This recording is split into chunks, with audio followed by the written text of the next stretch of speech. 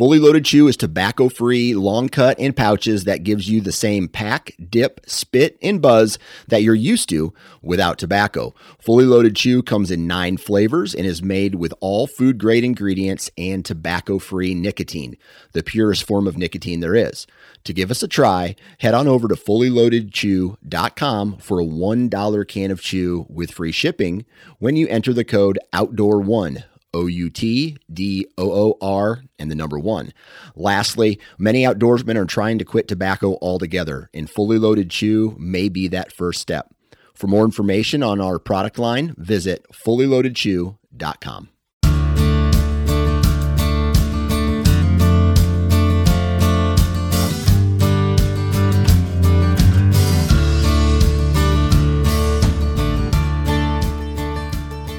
Welcome back to another episode of the Woodsman Podcast. This week we interview Steve Chilcote with Chilcote Forestry. He's a forester and land consultant here in central Pennsylvania.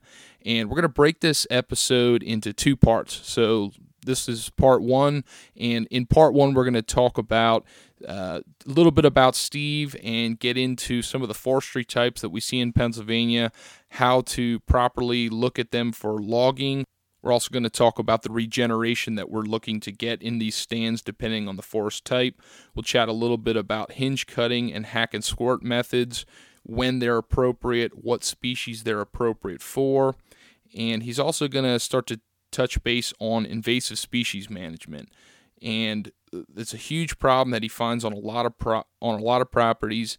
And it's a major issue, and if you have invasives on your property, it could be something that moves the needle on the amount of wildlife that use your property, especially during daylight hours. But he's gonna touch base on those things first, and then our second episode that we're gonna see in the coming weeks, he's gonna dig a little bit more into some other invasive species. He's gonna be talking about conifers on properties, how to add them, how to manage them, when and how certain species can work on your property. And he'll also go on a little bit of his experiences on properties and poor hunting strategy, or the biggest properties he sees and why landowners don't meet their goals. Some of the things that we might have talked about in previous podcasts, just his perspective, and I want you guys to hear him because it's a lot of good information. So before we get into this week's episode, I also wanted to keep you an update. I promise you we're not going to stay on this private land series forever. You know, some of you guys who might really enjoy this applies to, you're probably loving it and eating up as much of it as you possibly can, and hats off to you. Thank you for listening and continuing to tune in. Now, for everybody else who's getting tired of this, we've got a couple of good things lined up here. We're going to be doing some episodes for public land and public land scouting.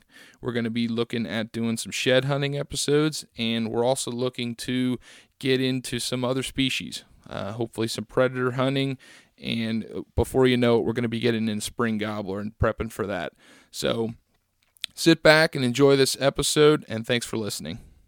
All right, here with me today, I've got Steve. Steve, how do you pronounce your last name? Because I never get it right. Chilcote. Chilcote. Just like it's spelled. Yeah, just like it's spelled, but it's just like those phone announcers who can never get your name right. I'm just as bad. People try to make more out of it than what it is. So I got Steve with me here, and Steve, you are a professional forester and land consultant. Is that right? Yes, I'm a realtor, wildlife habitat consultant. My original degree here at Penn State was in wildlife management. And then I got into real estate. Then I got into forestry through real estate. Right. Because I worked for a big land company. I did some development, and we would find higher and better used properties, stuff with waterfalls and rivers. And we had lake frontage. And we divide some of that stuff off and sell it. So I was in charge of doing all that. And then I got really interested in forestry. And then I got invited to work on my master's here at Penn State. And I got a master's in forestry. So you've kind of been at Penn State your whole entire career? Yeah, 2 degrees from there. Okay. Yep. Okay. So, and along the way, you're no different than any of us that listen to this, or, me, myself, you're an avid hunter just the same. Yeah. I'm slowing down a little bit, but I was crazy. I hunted all over the place. Hunted all the time. Okay. All my life. Do you have you been a little bit more interested in whitetails, or are you been a little more interested in small game, or what's been your driving force behind all that? Well, I used to have, when I was a kid, of course, I had the big dream of going to Africa and going to Alaska and all that. And I actually, after college, I went out and did some guiding in the Rockies. That was a lot of fun. And so I've been elk hunting. I've been moose hunting up in Alaska. Wow. And have never been to Africa, but maybe someday. I went to Africa for my honeymoon. It was a blast. Cool. It was. Yeah, I know a guy who goes all the time, a seed dealer. He's always going to Africa every couple of years. Wow. So with the jobs that you're doing, so you're doing some forestry consulting, you're doing a little bit of wildlife consulting. Can you just go into a little bit more detail right now what some of them jobs look like? And maybe tap into, you have a YouTube channel too, and kind of just talk a little bit about that. Forestry YouTube channel. I have a couple of playlists on there. A couple of them are about real estate. I have a forestry playlist. Then I have a food plots playlist and, some things thrown in there in between. But most of the people that I work with in the field are guys who either want to buy some land to hunt on or just bought land, and they want to have somebody come in and advise them on how to make it better for hunting. Because we're shifting in this country from purchasing land as a timber investment or just a home site to recreational property. For sure. When I was a kid, nobody bought land just to recreate on. It was because there were so many places you could go hunting, and hunting wasn't considered really important. But, going off on a tangent here, but no, that's okay. It's true. My father really frowned upon wasting your time hunting. He felt that you should be working every single day except opening day of deer season and maybe a couple of Saturdays pheasant hunting. And that's all we did until I could hunt on my own. Oh, how the times have changed. And now, it's completely different. People are very serious about their land and the deer that are on that land. And people have gone into the food plotting big time. I was kind of around at the beginnings of Mossy Oak and what they were doing with seeds and bringing seeds from New Zealand and planting these exotics, like the brassicas. I didn't even know what the heck that stuff was, but, back in the 90s. And, there was a huge boom, and it's still going. It's still increasing. So I do a lot of food plot work. Okay. One of the toughest jobs I have is where folks want to have a food plot, but they can't because they're, in Pennsylvania, you either have farmland or you have ridge or high plateau. So in some of these ridges, if you go south of here, this is all ridge and valley.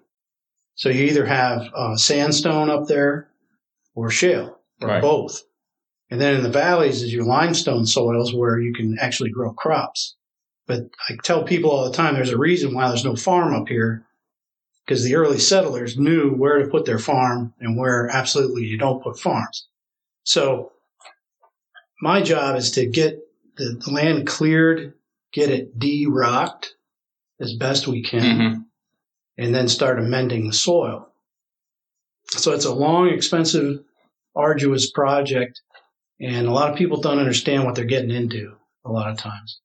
But what I can do for a lot of clients, if they have timber, I can set up a timber sale, and then we take the profits and rotate that back into the land and make the habitat better.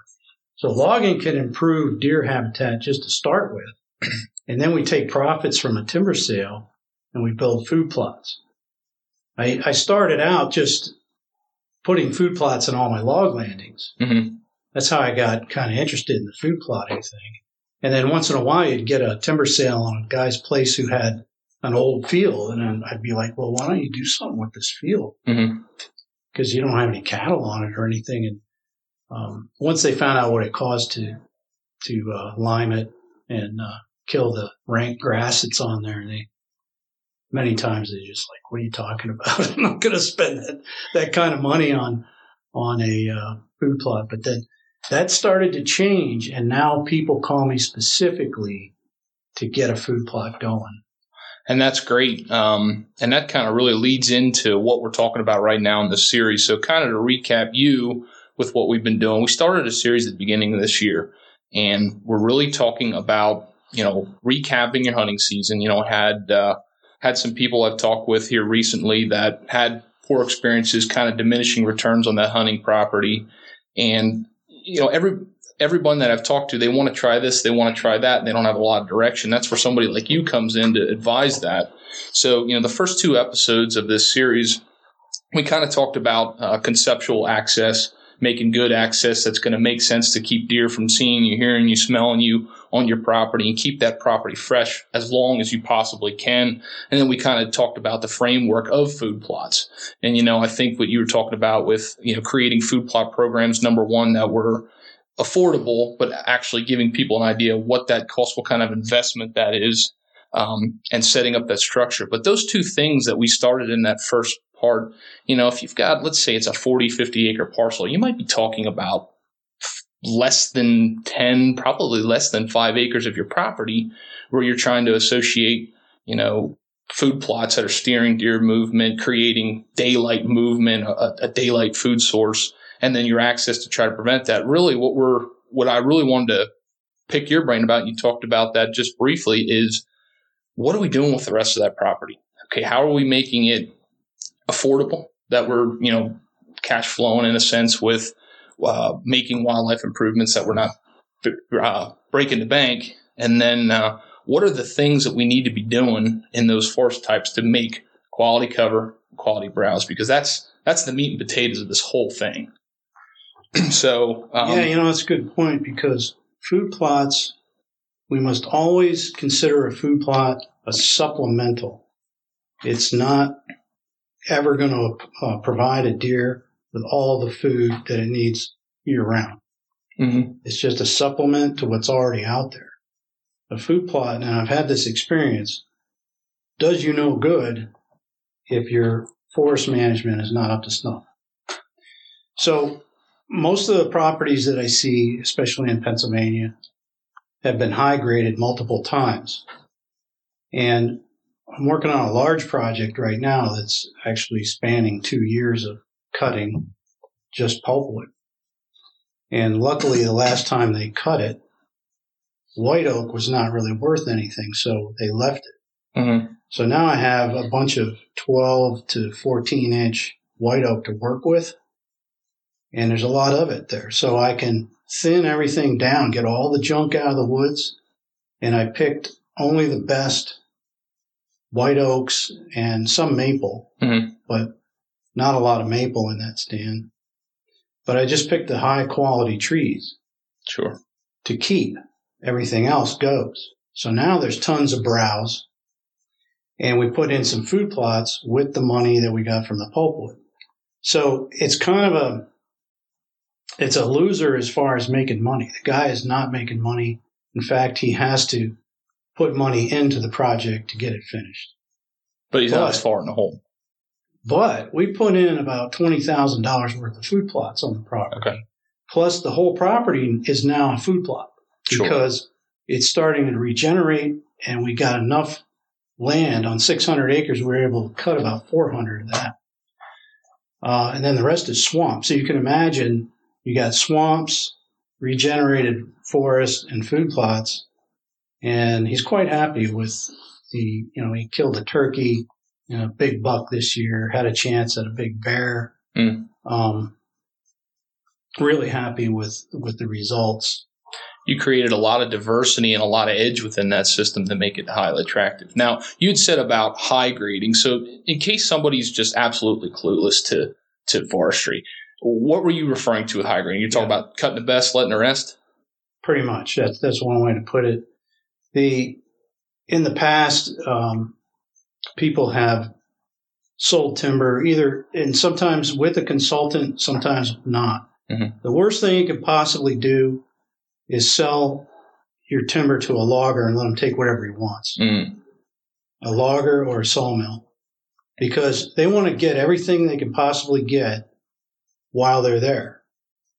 If you hire a forester and you have to communicate with your forester how you want it done, the forester can mark that such that in 20 years you can cut it again.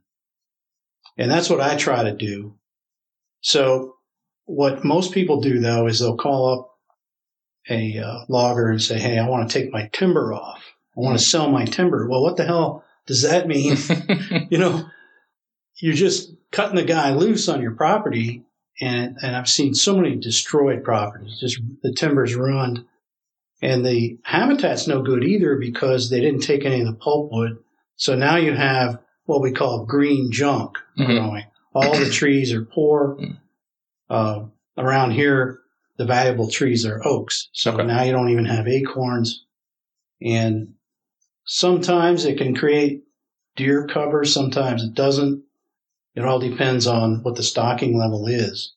But most of the time, your quality has gone down. And I get on properties that have been high graded 3 times, and there's just nothing left. And now you're full of invasive grasses, which we can talk about, grasses and shrubs that are taking over the forest right now. Things that deer don't eat, can't use them for anything. Right. There's no trees growing there. So we have that problem. So that's what high grading does. If you're not careful about how you go about a timber sale, I often tell landowners you can't put a tree back once it's cut down. So you got to be careful. You have to think through every tree that you mark. You got to look around and see why you're marking that tree to take. And that's where a good forester comes in. That is where a good forester comes in. So I'm going to kind of give you an analogy. Let's say, I'm just some Joe Schmo. I don't really know much about forestry, but I bought this property and I want it 100% for deer hunting. That is the whole sole reason why I have this property.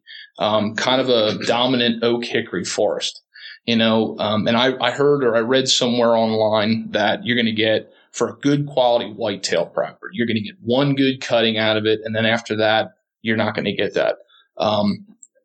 Kind of an interesting concept, and I don't necessarily say I agree with it, but I've heard that a lot. I'd love your take on that, because there's this, I think, a misconception that you can't have your cake and eat it too when it comes to managing your forest and also managing it for whitetails. What are your thoughts? Well, you can have it all, but it depends on what you're starting out with. Yeah. I know of one guy who, if I were him, I would sell his property and get something better to hunt on. Okay. Frankly. What kind of property is that comes to your mind, like as far as forest type, age of the forest type thing? That place has a lot of problems. Okay. Mostly it's the neighbors. I see. They want to ride their 4-wheelers all over the place, and he lets them cut through his place to get to their land they have land on either side. Mm-hmm. So now you have like a racetrack up and down, and they're up and down all day long. And you can't have a big buck around there. It won't happen because they know what's up. In the middle of October, when all that traffic starts up, then you can't keep a big buck bedded down in it. Without it, for sure.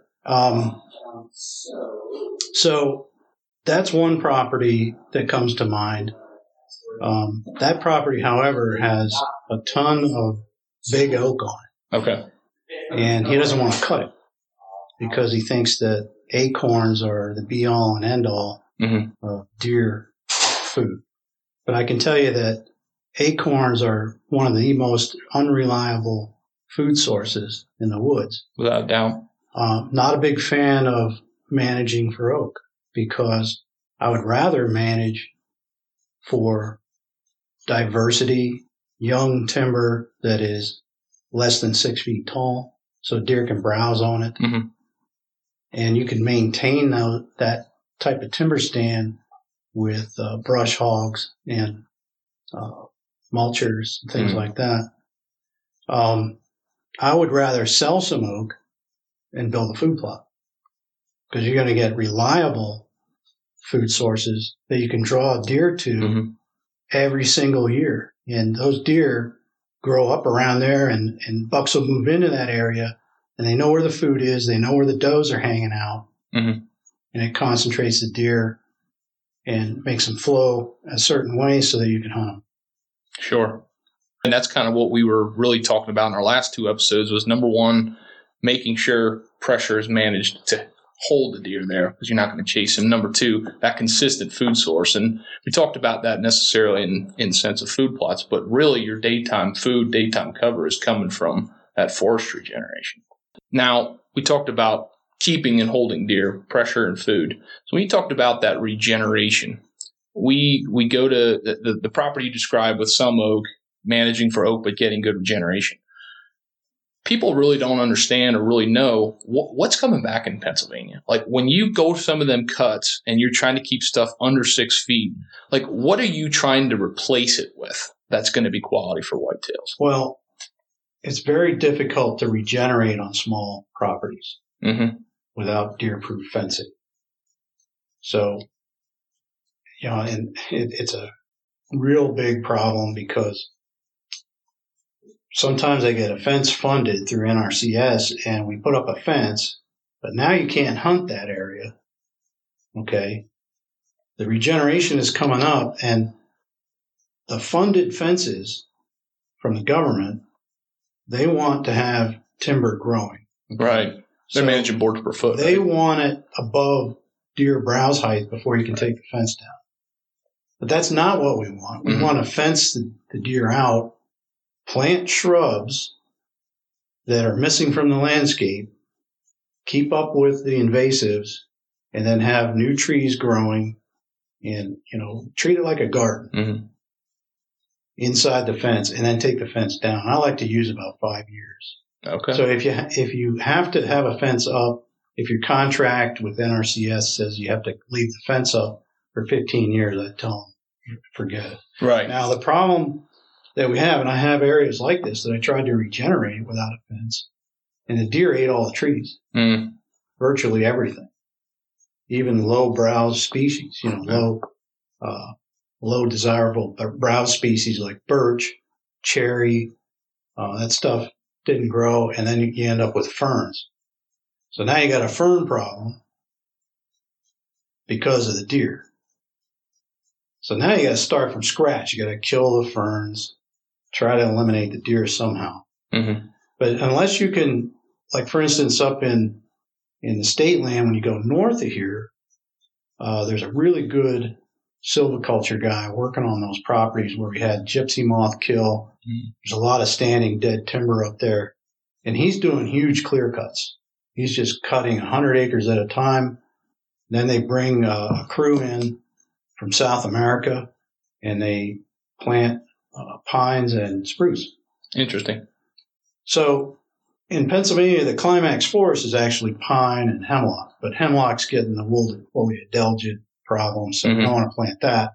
So they plant Norway spruce, which is something that's a great tree that just nothing kills it. It grows everywhere, and it's just hard to beat. Now, white pine is native to the area and also doesn't have a lot of problems. So what you end up with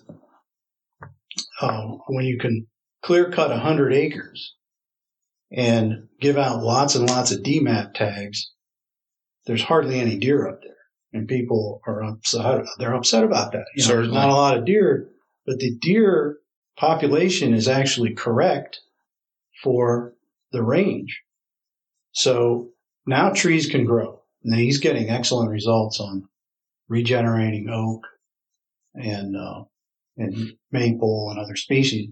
But now if that was a deer property, at this point I would be going in and working on putting in food plots. I would be putting in some trails with a forestry mulcher to get deer to move a certain way. Sure. When they're bedding in there. Because right now you got a 100-acre clear cut that's dog hair thick. You can't see a deer 10 yards away.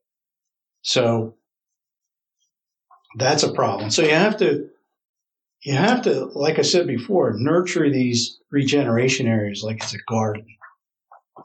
constantly have to be weeding, adding new things, and keeping the deer at bay somehow. Even if you have to go and get a bunch of DMAT tags and just hammer the does for a while till you get some mouths off the range, and then let your population come back up when you have better food. You said about hinge cutting and hack and squirt. You wanted to talk about hinge cutting a little bit. Hinge cutting, I've had really good results with some hinge cutting.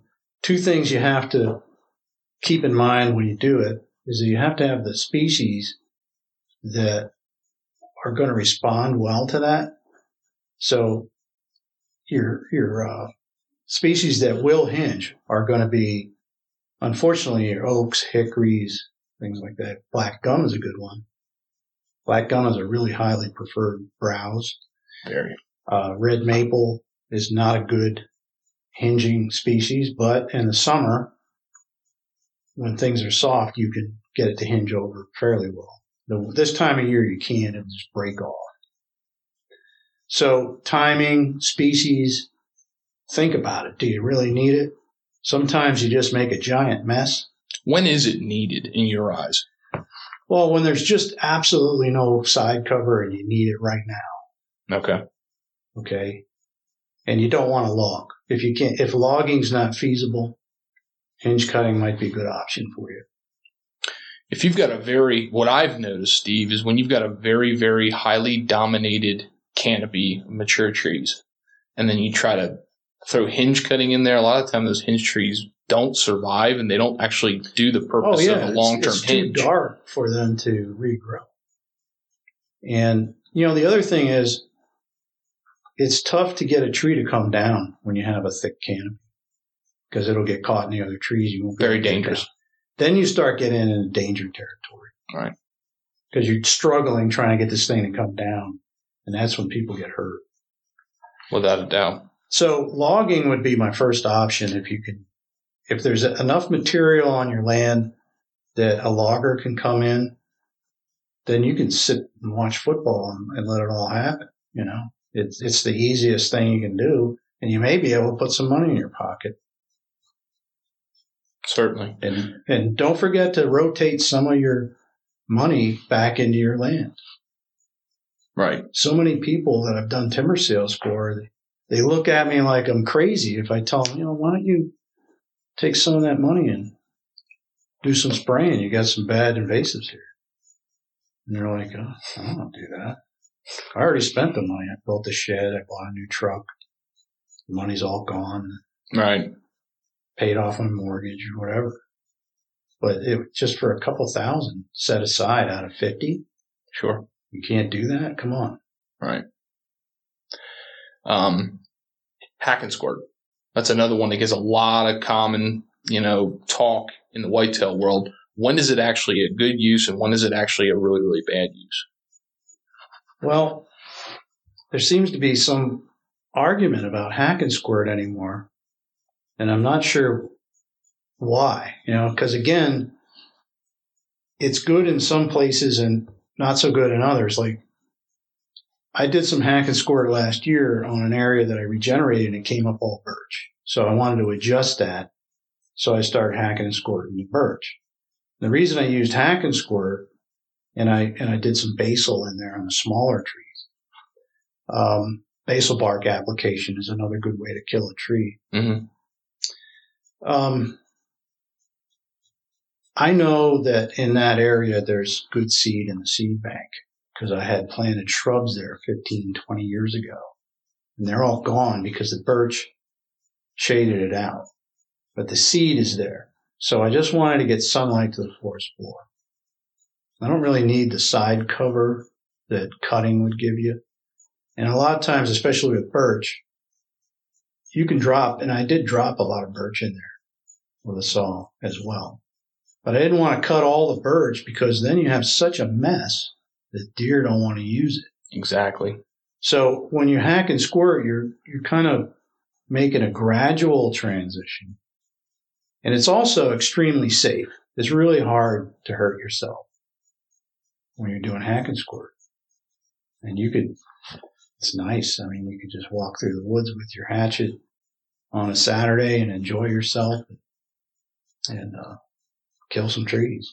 But species specific is a really important thing. I mean, you got to really make sure you know why you're killing that tree with hack and squirt and what you're replacing it with. Yeah, what you may want to do is, before you even get into killing trees, go through the woods, hire a forester for a day, tell them what your goal is, or just do it yourself. Go through the woods, and you may even want to take a can of forestry paint and paint your trees that you species it out. Make sure you're not killing the wrong things. Like if you have some nice black cherry, for instance, or you have aspen, you want to have that aspen in there.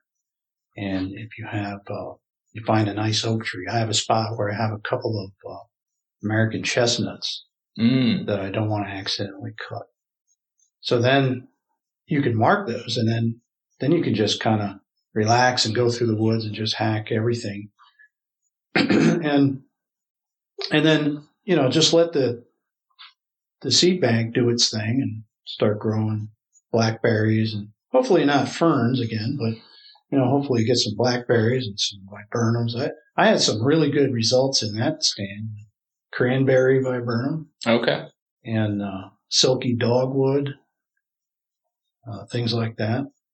As soon as you cut and you start getting regeneration, the deer focus on it. It's like a giant food plot. They all come in there and start eating on it. And if it's too small, then they just eat you out of house and home. To the point where the next thing that fills into that seed base is invasives, right? Usually. Yeah. So one of the big problems, and one of the things I called you about and talked to you on the phone about a couple months ago, was a problem that we have on one of the properties that I hunt, and that's Japanese stiltgrass. But Japanese stiltgrass is just one of many invasive problems. Well, I used to think that things like barberry and autumn olive were a big deal. Mm-hmm. I don't even look at them anymore because Japanese stiltgrass has worked its way into every nook and cranny. And the further south you go, like down where you guys are, yeah, it's crazy down there. And what's happening is that stiltgrass is able to travel in dust. The seeds will get on dust of equipment, four-wheelers. And I really think it's four-wheelers that are the worst culprit, because they go from one place to the other and they drive all their trails, and that's where you see the stiltgrass. It's on the trails. And if you have a logging job, it comes in on the equipment and basically just plant it all over the place. So they're disturbing soil and putting stiltgrass seeds down, and it just goes nuts. It's too bad that deer don't like it, because otherwise it would be a miracle food plot thing.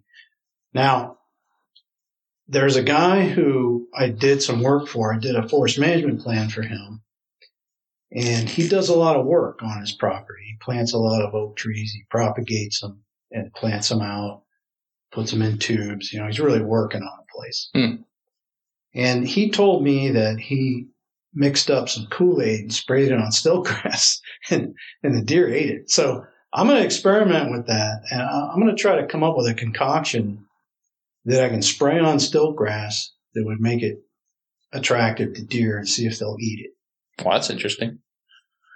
But right now, I mean, we end up with a deer-selected forest. In other words, the deer eat everything they like to the point where it can't grow anymore, like stump sprouts. That got to be a little bit of a fad recently, where they would call them mineral stumps, right? Mm-hmm. A mineral stump is nothing more than a stump sprout. You cut a tree down that's a vigorous sprouter like an oak. Yeah. That's candy to a deer. It's just the best browse there is. And I'm sure you've seen stumps in the woods that just have like a little brush going around the outside of the stump. And right. That's from deer just every year picking off the buds. Mm-hmm. But that's a tree that should be regrowing and should be 10 feet tall, but the deer ate it. And after a while, it can't feed the roots anymore because it's not putting out any leaves, and it dies. The big thing that I've noticed with stiltgrass is not only the fact that they don't eat it, and not only the fact that it's choking out beneficial species that deer have, but it gets so thick that whitetails don't feel comfortable maneuvering through it just because of their lack of being able to see where they can go through. So now you have a forest plan put together to remove some canopy, get some light to the soil, get something to regenerate, and now you've got this giant mess of stilt grass. So in this situation, Steve, we're talking about a lot of work, but if you really are dedicated and you want to make that change in your property and convert that to something that's beneficial for wildlife, what are we looking at doing to fix that? Well, I have a project right now that I'm working on that the deer pretty much ate everything on the forest floor. Stilt grass took off and covered the entire place. There's 50 acres of solid stilt grass and giant trees. So I went in with a pre-emergent application of housed herbicide 2 Aprils ago and sprayed it, and then I followed up with a glyphosate application on anything that survived. So it's all brown, right? It looks like hay laying there. That was a mistake because we did a heavy harvest in there, and from the soil disturbance, it churned up seeds that were in the seed bank and made a lot of, exposed a lot of mineral soil. And now we're back to knee-high stilt grass. The whole place in 1 year. Stilt grass seed can last for several years in the soil. If you let it go to seed, if you see the flowers and it's going to seed, you're starting over.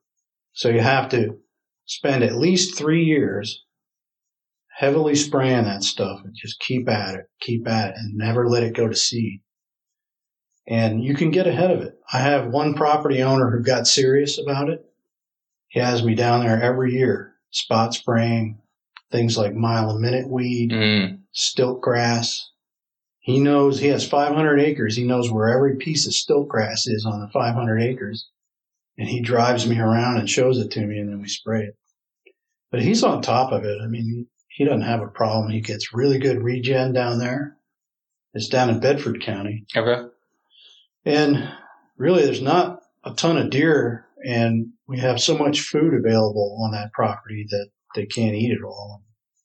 He's doing really well on his regen, and I can't get him to log the place the way I'd like to log it. But we did a little bit of chainsaw work, where we got it thickened up, the deer hang in there.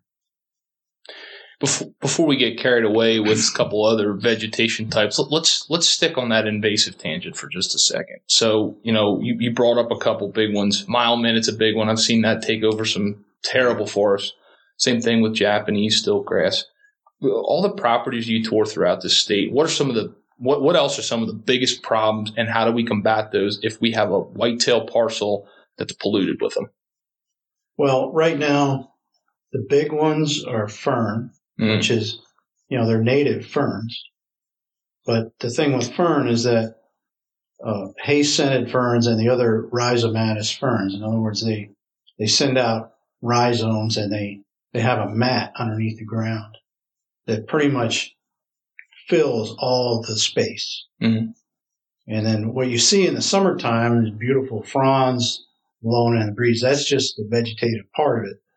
There's a huge plant down underneath the soil, and that stuff prevents anything else from growing. So that's a huge problem. But the thing with fern is it's pretty easy to kill.